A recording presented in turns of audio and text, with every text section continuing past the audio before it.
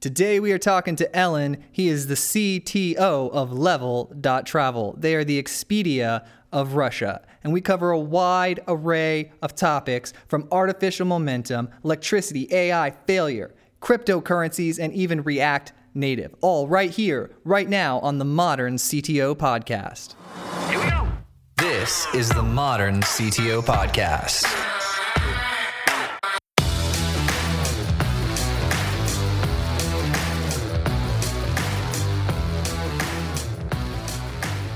To give some perspective to everybody who's listening, how old is the travel company Level.Travel that you operate? So we started in 2011 and we launched our website in November 2012. So we basically spent a year and a half just studying the industry and developing our first MVP, I might say, that only had 3 suppliers at the launch date. Excellent. So you looked at the industry, you analyzed the market opportunity, you built, and then you deployed within a year and a half, right? Yeah. That includes the time we needed to raise funding because me and my partner, we had a full-time job. Right. And we were like working nights and lunch breaks. We used to meet some industry people and gather all that intel we needed. So you hustled. You had great work ethic. Yeah.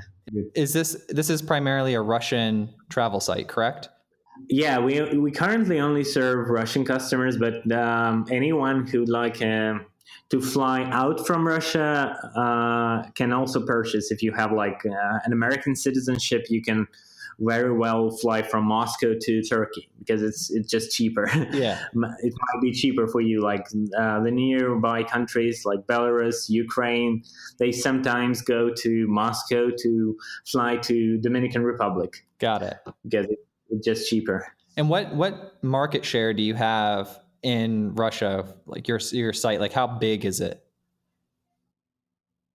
That depends on the terms we're talking because in terms of like online sales of package holidays, it's a very emerging market. And now we think that only about 5% of package holidays are purchased online. So the rest is for the travel agencies. And those travel agencies, it used to be like 40,000 of them back in 2011. And now the number has dropped to 15,000. That's still a huge reduction. Yeah, that's because of the economic crisis, mainly because all those businesses, they were like an office in a basement with 2 travel agents working there. It didn't have any barriers to enter the market, and many, I would say, middle class men. When they didn't have barriers to enter the market, that's an opportunity for you guys to come in. So let's say that 5% of the travel is booked, package travel is booked online, and you're primarily package travel, right? Yeah, we just sell package holidays, so we don't go to the separate flights, but we do have a small share of dynamic packaging that includes a normal flight and accommodations. So 80% your package holidays. Yeah. Okay, and then how are you like in the top 3 websites for package holidays in Russia? Yeah, I would say that we're number 1 now. Oh, excellent. Yeah, our technology is being used by all the major players in the market because our website is a retail, like a store. Right. We work B2C in this area, but also our platform, our technology is being used by the industry leaders like search engines. There are 2 main search engines in Russia that compete with Google on the Russian market. That is Yandex, and they have about the same share as Google in Russia. Right, and they integrate your data?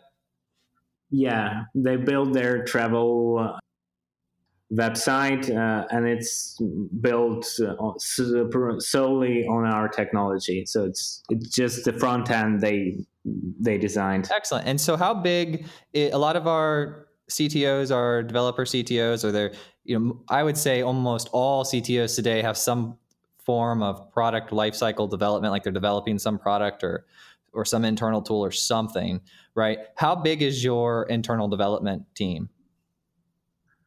We're now employing about 20 people. It's not only developer, that includes quality assurance. We have 2 QA engineers and 1 analyst.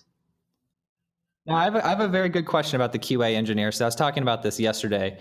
So your QA engineers, did they start out as QA engineers, or were they junior developers that you converted into QA engineers? How did you get that role filled? No, I put a listing out, and I was specifically looking for a QA engineer, and I think that's the job that requires much more attention to detail than just a developer, and that's just a totally different mindset. You have to be an engineer, but that's a little bit tricky to convert any developer to a QA engineer just out of the blue. Excellent. So you actually put a job listing out for a QA engineer, and there was a market. Now, did you get a lot of junk applicants, or did you get a lot of high quality applicants for this QA position? That's a very good question, because the QA engineers position are extremely difficult to fill, because there is not a lot of market of highly experienced and skillful people. Because if you are a developer, you just develop, you just code, but you can work basically anywhere.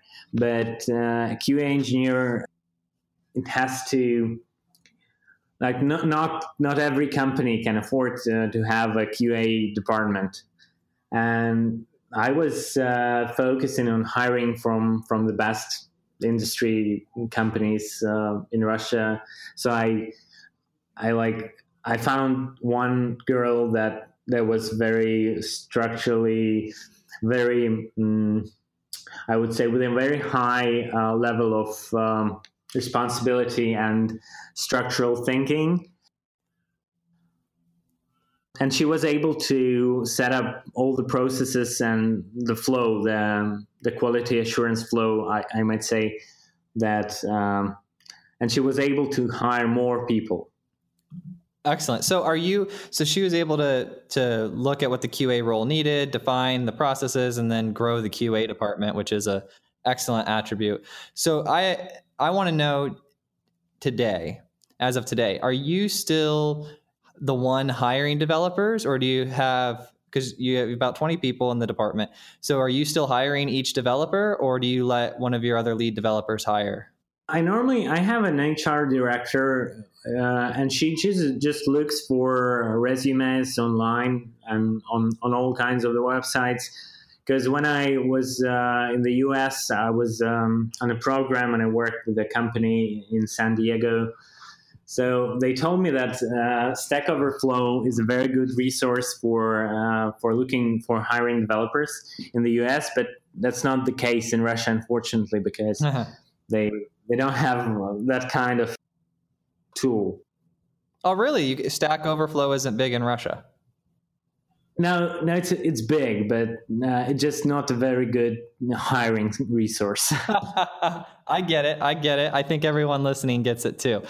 I normally let my HR directors talk to the person and just determine if he or she is just a normal person on the basic level. And then I have a list of questions that I give to my team leaders, and then they interview the person. And then I have an engineering interview that I do myself for each and every developer. Excellent. What's your primary language at your company? We use Ruby, Python for analytics, and Golang for highly intensive tasks. Ooh. Like our search platform, which uses Golang, and all those heavy lifting applications. Excellent. Do you guys have a mobile application? So actually, long overdue on this subject, and we're planning to ship it right after the new year. Okay. Did you use React Native? We were thinking of it because we do use React on our web part, but we decided to go native with Swift, and actually we're using Kotlin for Android. That's kind of an experiment for us. So no, we go native with the mobile apps because that just looks more natural to not to be limited by the APIs provided by the React Native and not be dependent on the tool that is, I would say it's not very well tested just yet. Okay, so just to give you my perspective of it, right? So I'd been really hesitant about React Native, and I kept hearing about it for, a year or two. And then I decided, because it kept coming up so much, and I saw that Facebook and Instagram and Airbnb and like massive site after massive site was using it, and their lead engineers were putting out articles on how they're using it, and it's all on the React Native site that they link to them and stuff. They were putting out articles on how they're using it and how much time it's saving and all this stuff. And after about a year of that, like just nonstop, I finally said, okay, here we go. On a small project that doesn't matter to my business, right? Like it was just a personal project. I'm going to do a React Native application and just give it a go and see how it goes. No client work or anything like that, just me. So we gave it a go and I was blown away. And I was like, okay, well, whenever something's like really great, I kind of calm myself down and say, okay, well, what am I missing here? And so on and so forth. And we kept going down, making customizations, seeing, where the weaknesses and strengths of it are. And wow, we moved after that personal project, right? We moved all future work. We no longer do directly native because the React produces the native code. So at any point in time, I can just produce the Xcode, or the source code for whatever the framework is, iOS or Android, right? So, but what it does is it allows us to build these reusable components, and we're reusing about 60 to 70% of our code base. And it's unbelievable. So all future projects, I mean, do you know what that does to a business if you cut their development budget by 60%? It's unbelievable. So all future projects, and now we've been React Native for almost, like we've been full blown React Native for almost 6 months now, 4 to 6 months. And it had... So all the new development you do with the React Native? Right.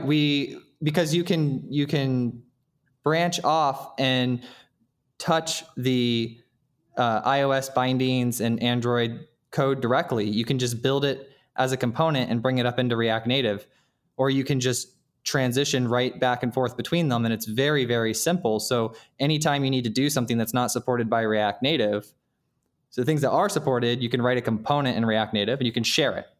But the things that aren't supported, you just write it in the native language and it's right there.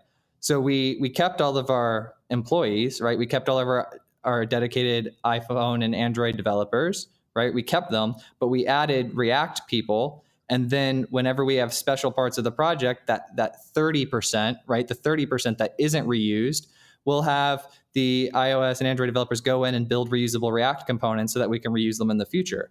Unbelievable what it's done to my business, right? Yeah, that's impressive. Yeah, and so I was so hesitant to go, and then I finally gave in, and now I'm like, I would bet money that it's the future, because it's just that we all got burned by like things like Titanium and all of these other nonsense. Yeah, in Xamarin, exactly. We got burned by these ideas, and that's not. And so like we imagine React Native's like that, and it's not, right? React Native's like this totally different thing, and it's amazing. So I became a huge fan in the past 4 to 6 months of it, and it's yeah, you sound like evangelist. I don't mean to be. I just want everybody to know, like it makes your life easier. Right? Yeah. Thank you for sharing that. That's really interesting, because I thought that it might limit us in some cases, like Xamarin, like PhoneGap and all that. Oh, horrible. They're horrible. They ruined it, and that's the only reason why React hasn't spread as much. But the thing that sold me on it was their website, which is like off of one of the Facebook. You can get to it through Facebook or something. But there's like a React, and they put the articles from their lead engineers on there that talk about what they do and how they do it, and it's just very open. And if anything, I'd go back in time and do it sooner, right? So, okay. That's a thing to think about. Yeah.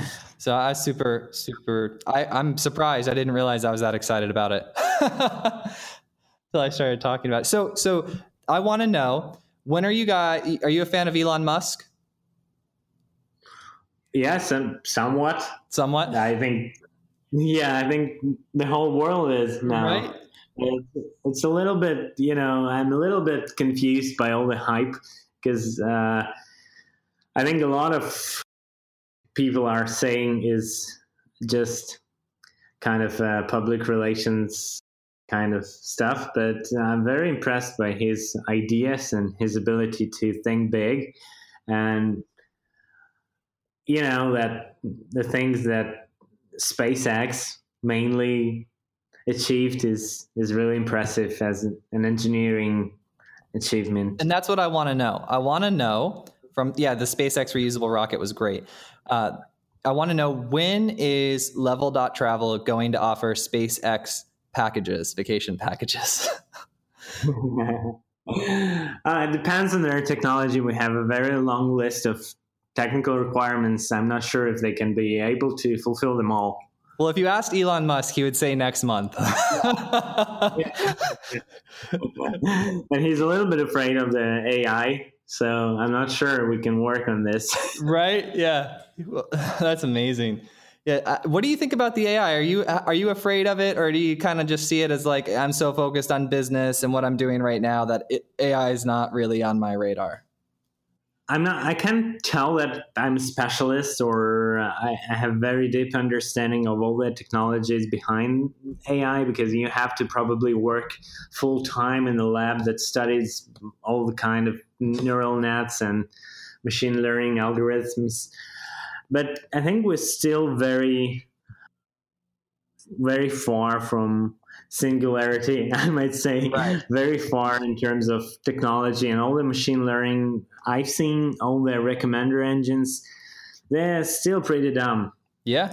And it just an application, just a very useful tool in speech recognition and image recognition in that kind of field. But I don't think that we're close to building a full-blown AI.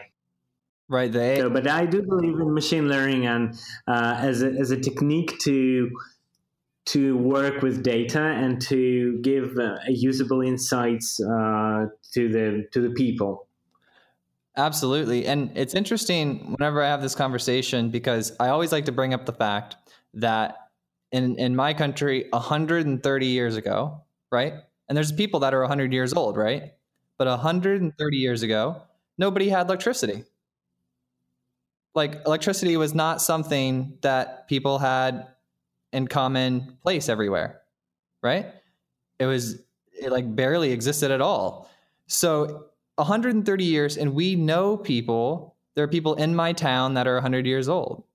That's mind blowing. And we're sitting here talking about the different, AI advancing. It's like we didn't even have electricity, like let alone computers or anything of that nature. We had basic cars at the time, and now we have supersonic jets and rocket ships that reuse fuels, and that's 130 years, right? Yeah, it's very impressive. The time we live in, the pace we move, the technology that's emerging every day. Yeah, I think it'll happen in our lifetime. I think I will see AI fully blown in my lifetime. You hope? I don't know if I hope. I just think I will. Okay. Yeah, I'm not jumping up and down, throwing my money at it, asking people to like make it happen. I'm hesitant, and I'm not hiding. I'm not hiding under a rock, but Now it's a very big thing in Russia, all the ICO hype, all the blockchain stuff. Tell me about it. Yeah. Yeah, and I'm not sure if you have that kind of craziness in the US. It's insane. I have had, so like I said, investors call me and they use me to validate their investment. They'll say, oh, we want to put $1 million into this company. What do you think? And the number of Bitcoin and ICO cryptocurrency projects that have come across my desk in the past month, I mean, I think I've had 7. Unbelievable amount of them. What do you think of it in general? And I'm honest with, they pay for my honesty, right? So I'm honest with them. And I think that I like the idea of the benefits of some of the cryptocurrencies like Dash and Bitcoin and Ethereum. Like I kind of like the idea of the independence from government, because right now all of our fiat currencies are tied to political, because fiat currencies are printed by governments and governments are political, right? So I like the independence of the currency not being like super political, but at the same time, it's growing pretty fast. I don't know where it is. And I don't look at it like a super investment. Like when we talk about investing in coins, because I know you asked about ICO, there's like the initial coin offerings. I think a lot of those things kind of like, I don't know, I could be wrong, right? I'm wrong a lot, but the ICO initial coin offerings, they seem a little cheap to me. Seems like a kind of like a marketing hype, like not a lot of value. Yeah, I totally agree with you. I totally agree with you, because I've been talking to a lot of people, and actually a good friend of mine, he was a kind of a colleague in the travel industry before, and then he just left the company he founded and went to like freelance and all the stuff with the low level of certainty, and he just likes that kind of stuff. I recently reconnected with him, and he was building a media and internet media about blockchain technology and all this ICO stuff. And he invited me to a conference that was in St. Petersburg. And I just talked to all these people, and there were guys who told me that they've raised $42 million. And I thought, shit, man, I don't think that this is enough to raise $40 million, what you've done, because you're just selling science fiction ideas in a good promotion video, and you actually don't have any technology, because that's impossible to build any technology in 3 months, any technology that might be worth 40 million, except Masquerade. Right. No, and that's the problem. So, and then you kind of have to see through the bullshit, right? Because they say 42 million, but is that 42 million convertible fiat like currency? Is that because what you can do is you can create an ICO and sign an arbitrary value and sell it, right? Or you can have really unpopular ICOs that have a markup, and it might not actually be $42 million, right? It might just be a nice marketing number to say, like they may say, well, at maturity it'll be 42 million or whatever it is. But if they're actually raising $42 million, which I fully believe is possible, because they have successfully raised it. So I've looked at their numbers. Wow. Yeah. So, and that's, like I said, I'm not surprised by any means. But what I'm saying is, it scares me, because if you put $42 million into something that's like what you said, Masquerade or vaporware, or just some, they spent $2,000 to $5,000 on a video, right? And put it out there and raised $42 million. That is super scary. Yeah, but the numbers are like, I might say it's more of $200,000. Now the fee of the company that manage your ICO. If you want to make an ICO, you can come to a company here in Russia, and they speak like 30 languages. They're going to help you set it up, help you produce a video, help you write a white paper, and you just collect the bounty. It's insane. It's a problem. It's huge problem. Because it's happening here too, Ellen. It's happening here too. And I was trying to determine the scale, right? Because everything's very isolated. I don't see a lot of reporting on the total number of ICOs because it's all private. This is the thing. Like when a stock exchange is public, right? So you can see everything, but here it's kind of private what they're doing with their ICOs and all that stuff. So it's like I'm trying to get context and wrap my brain around how much money is actually flowing to these junk startups, right? And that's worse than the millennials, the millennium.coms. Yeah, it's going to be like the 1999 crash, right? Because they had all this. They said they had all this value, and it blew up. It blew up. It blew up. But it blew up in a very obvious way because you could go to the stock market and you could see it, right? So you could actually see the shares and see the money that was happening and see the valuations. But here it's invisible. It's invisible right now. You can't see it. There is no fair valuation because if we speak frankly, you can't imagine a startup that is able to invest $40 million in an idea. You have to start smaller at least. Like it's at least in Russia. No, it's everywhere in business. So I've been talking to people every single day for like almost 2 weeks now, CTOs, right? And the guys that have the 400 people companies, they didn't take any investment capital, none. They built something while they were working at their main jobs. They built something on the side. They then went and found the people to purchase their services. They took all the profit from that first contract and rolled it into their first employees. Then they did everything they could in their power to design the best possible product. Then they rolled all the profit again. And that's how I run my business, is constantly, doing very small, rolling the profit back in. And that's how my business is growing. It doesn't grow fast, right? It grows slow and steady over 6, 10, 15 years, right? But these people, what they come in, and it's this, I call it artificial momentum. They take this investment capital and they just burn it on things that they don't need, things that don't bring their customers value. And it's nonsense, and it's going to catch up. It's going to catch up at some point. It's just when. Yeah.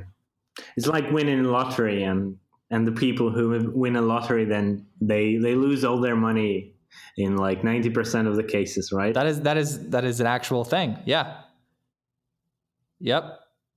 I think you're right. I think it's like 90% of people that win the lottery lose all of their money because they don't have experience. Yeah, I like that we share this idea about the blockchain hype. I think we, the community of engineers and technical people, we should warn the regular people that this is not another big thing, because to my mind, the blockchain is just another technology, like a relational database. And nobody, I think, invested like billions of dollars in Postgres, right? Right, yeah. And that's funny too, because that's like the least greedy database there is. Right? So that's amazing. Yeah. And every time that there's a one of these, I guess the buzzword would be bubble, right? Every time there's artificial value inflating somewhere, there's always the group of people or the guy that's going around on the talk shows and the TVs, and he always says, watch out, this is happening, this is a big issue, beware, beware, beware. And everybody blows them up and says, no, no, no, no, no, you're just, the sky is falling, you're just crying. And then it happens, and then they have him on the show again in 3 to 5 years, and they all hail that individual as the expert, right? Yeah, I told you. So that's what we should do. We need to go on the talk show circuit, Ellen, and you handle Russia, I'll handle the U.S.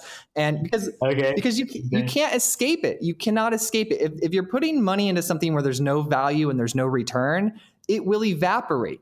You put the $42 million in, it's a system, right? It's energy, right? You put 42 million units of energy in and they blow it and only 20 million energy of units come out. Well, you have a loss, right? But someone gonna get rich. Yeah. a lot of middlemen.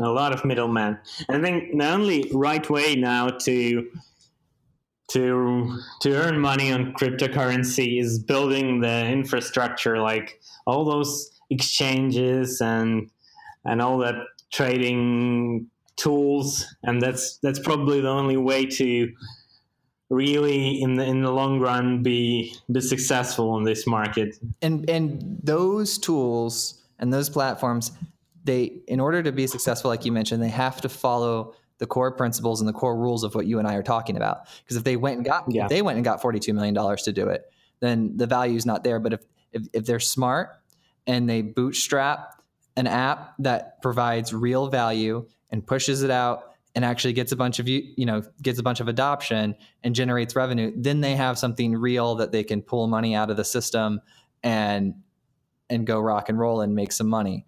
But that's the name of the game, is being valuable.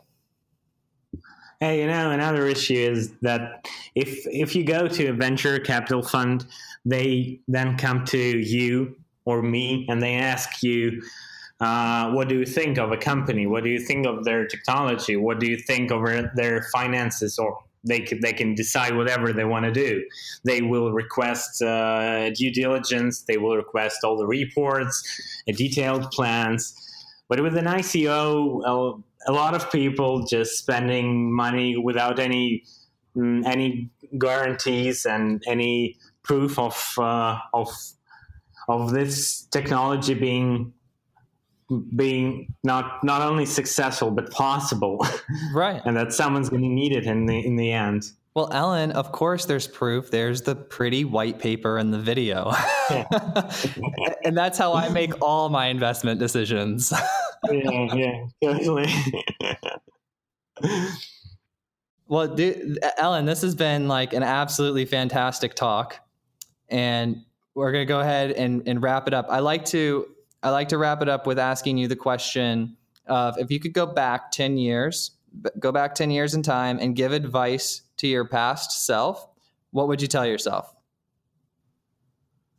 I would tell myself that I should do everything the way I did it. Excellent. So you would say you're right. Keep going, follow your gut, do what you think's right, and you're gonna do well. And don't be afraid to fail, because whoever doesn't fail doesn't succeed. Absolutely. Well, I found that, I was really shy about failure and things of that nature at first when I was, a lot younger. And then I realized as I started failing, the people around me the other entrepreneurs around me who were watching me fail, right, make mistakes, they were saying, keep going, like this happens. And I wasn't getting down about it, but they were just saying, you learn, you move forward. And they were kind of, providing me some guidance. And then I kind of started, asking them for help and using all the resources I could. And what I found is that, success is like almost a collection of failures. Like you go into an experience and two things will happen. You'll either have success or you'll learn something, right? Yeah. And so the people who know the most had that non-success the most, right? They learned a bunch of things, and then that gave them a better chance of success in the future. So I don't mind failing. I actually avoid people who are like scared of failing, because I say, look, all you can do in life is just try things, right? Yeah, like don't get too much disappointed about your failures, because of course you should aim for success, but I'm always trying to make my life more interesting and more like a movie or something and every failure is just a part of this great script written by myself for me, and every thing I do is just gonna lead to many new opportunities. And This is just very interesting.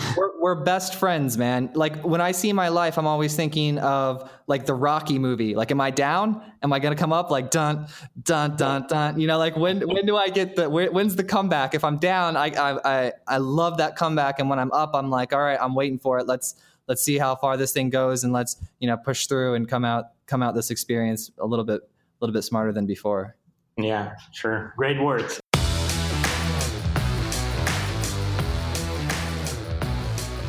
Thank you so much for listening. You can find us on Facebook, Instagram, Stitcher, the podcast app. We are everywhere that you are modern CTO. Thank you so much. You guys sharing this means the absolute world to me. We want to get this information as far and wide as possible.